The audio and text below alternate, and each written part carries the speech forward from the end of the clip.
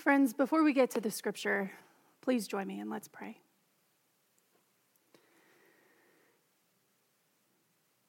God, we pray that you will speak to our hearts.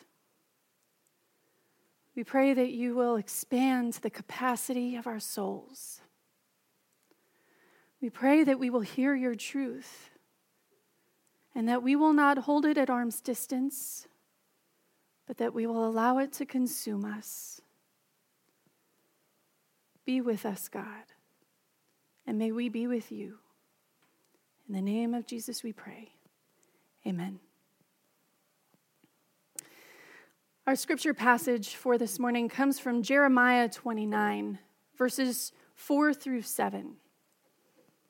It says this: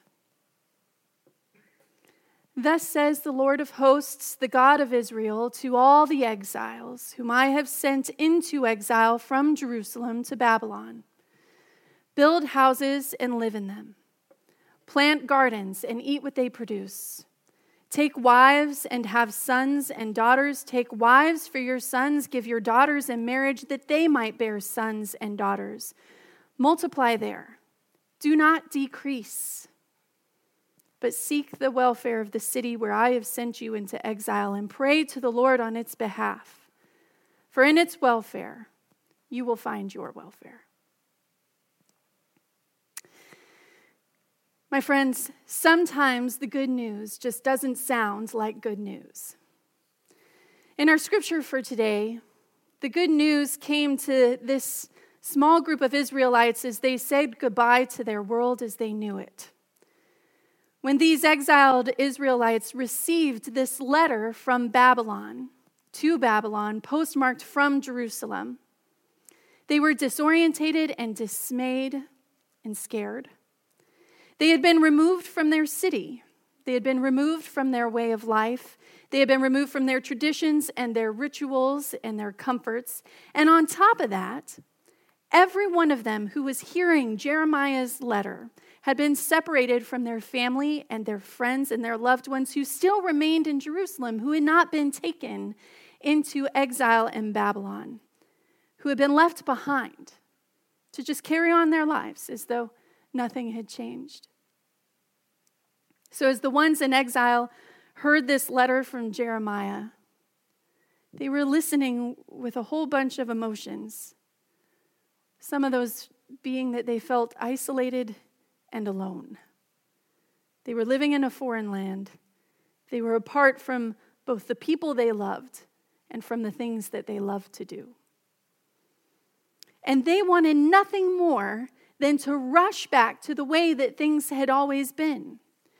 They wanted nothing more than to wake up and find themselves as they were before this whole mess had started. That's why they liked the first prophet so much, this prophet who came really before Jeremiah. His name was Hananiah. And he said that the exile wasn't really going to amount to anything.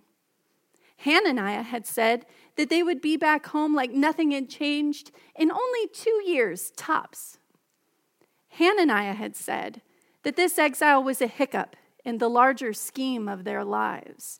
And so if they could just close their eyes really tight and bear it out, pretty soon they would open their eyes and find themselves standing right back in Jerusalem, surrounded by their loved ones, feeling like no time had passed. Of course, Hananiah was also lying. Scripture tells us that Hananiah was lying, but it's not really something that we need to be told. Because we know that as much as we would like not to be disturbed or changed or affected by unexpected events, we know that that's impossible. We are always affected by the things around us, by the people around us, by the events that happen to us or even happen near us. The lie that Hananiah told is the lie that we are the most desperate to believe. That what is done or what we do has no consequence on us and has no consequence on anyone else. Sometimes, my friends, the good news just doesn't sound like good news. After Hananiah had died as a result of his lies, Jeremiah wrote to the people in exile and told them our scripture passage for today. He said, "Build your houses and live in them. Plant gardens and eat what they produce. Take wives and have sons and daughters, and then give your children away in marriage and enjoy your grandchildren. Seek the welfare of Babylon, this place where you don't belong. Pray for good to come here, because when you pray for good to come to the place where you are, then you will have good come to you."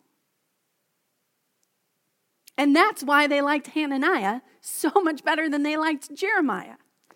Because to the exiled people who were desperate for their experiences of isolation and disorientation to pass them by like a cloud overhead, Jeremiah's direction to find a way to live where they were and to live life to the full sounded like anything but good news.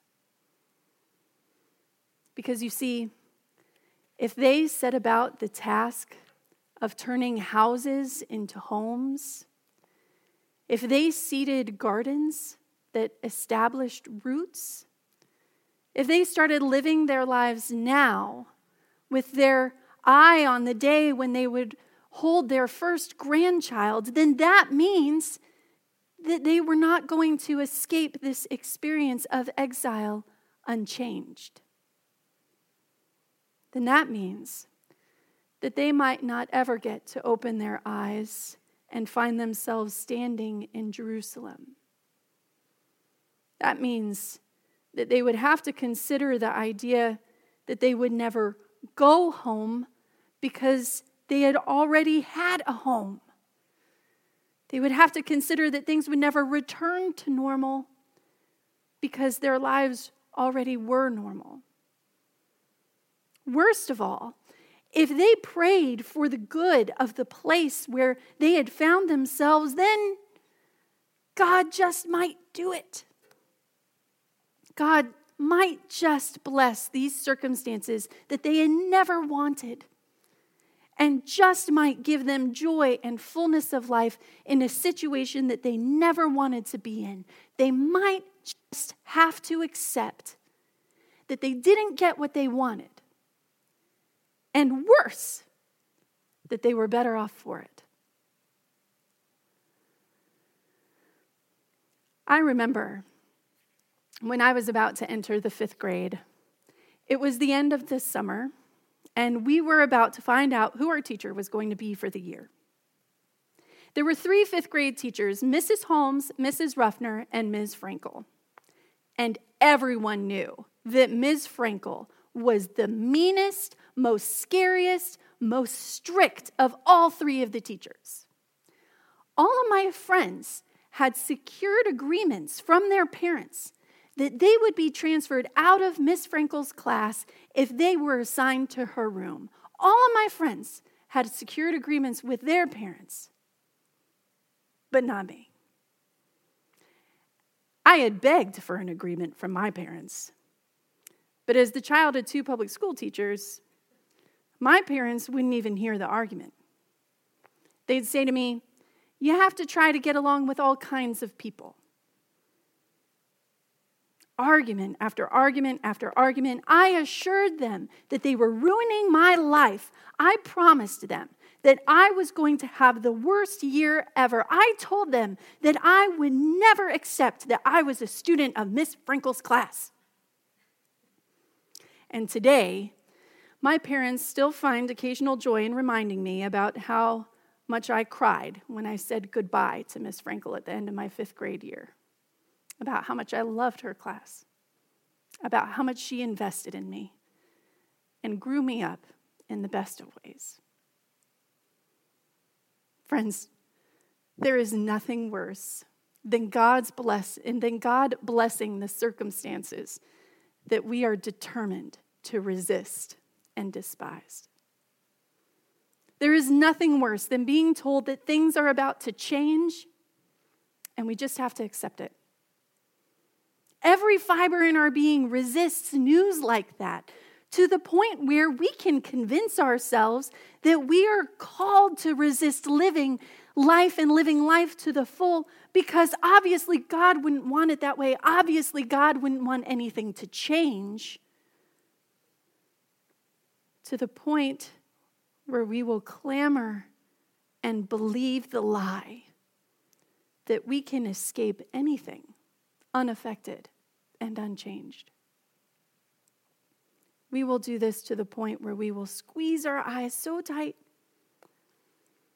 and miss out on the work that we need to do faithfully to ensure that we are not only living life, but that we are living life to the full, particularly because the circumstances have changed.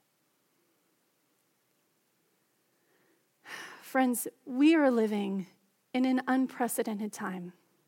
You don't have to tell that to me. I'm the one speaking to a camera.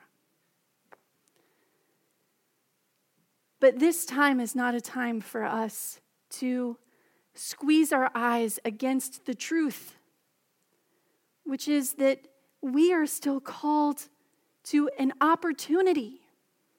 Our calling as Christians has not changed just because our circumstances have changed. We are still the people who are charged with living life and living it to the full. We are still the people who are charged to pray for the welfare of the place where we find ourselves. And today, we find ourselves isolated.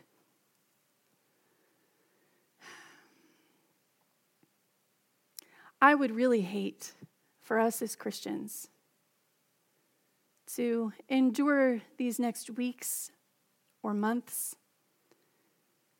and think that somehow we'll open our eyes, finding ourselves back in Jerusalem just as things had always been. We have an opportunity now to be changed for the better. We have an opportunity now to know God's call better than we ever have. It takes a lot of work to be able to think about the people that we're not seeing every day. It takes a lot of attention to be able to remember those that we don't often run into, that we don't find ourselves in the same room as. But if we want to be the people we're called to be for the next few weeks, then we have to be the people who train ourselves to remember the ones that we do not see and to pray for them. We have to be the ones who pray for the people that are most affected by isolation and loneliness, not just during a pandemic, but every single day. If we miss this opportunity to allow these circumstances to teach us something new, then we are missing out on our calling, and we don't want that.